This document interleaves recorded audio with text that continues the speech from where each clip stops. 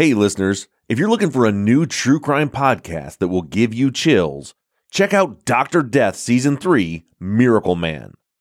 It is the terrifying true story of Dr. Paolo Macchiarini, a charming surgeon who left a trail of bodies behind him. This season begins with a storybook romance between Benita Alexander and Dr. Paolo Macchiarini. Dr. Macchiarini was a world-famous Italian surgeon pioneering a groundbreaking new treatment that could save thousands of lives. They traveled the world together, lavish vacations, romantic getaways, and it wasn't long before he proposed to her and excitedly promised the Clintons, Obamas, and even John Legend would be at their wedding. What Benita didn't know then was that her new fiancé would take her to the center of an international medical scandal that would shock the world. Dr. Paolo Macchiarini had lied about everything, and 6 people would die before she would uncover he wasn't the miracle man he made himself out to be. I'm about to play you a preview of Dr. Death Season 3 Miracle Man. But while you're listening, make sure to follow Dr. Death Season 3 Miracle Man on Apple Podcast or wherever you're listening. Or you can listen early and ad-free by subscribing to Wondery Plus in Apple Podcasts or the Wondery app.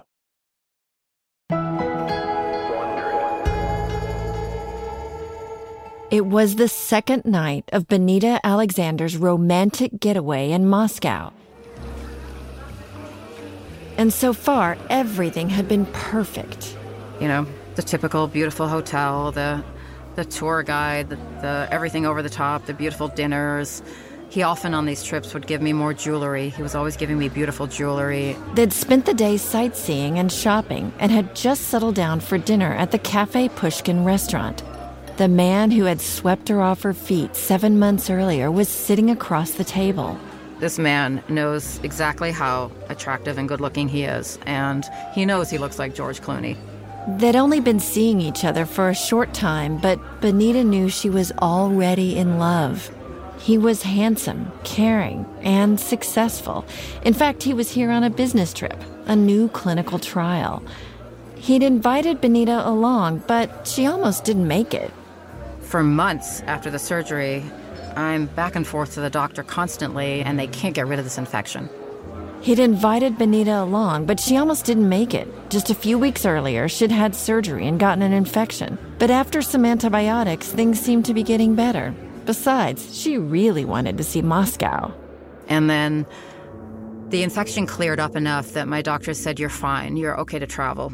But now, at dinner, it was clear something was very wrong. And I started having horrible pain, like piercing pain. At first, she tried to tough it out, hoping to make it through the dessert, but this was just too much. I remember squeezing Paolo's hand under the table, and I just look at him, and I say, "My love, something's wrong." A look of concern flashed across Paolo's face.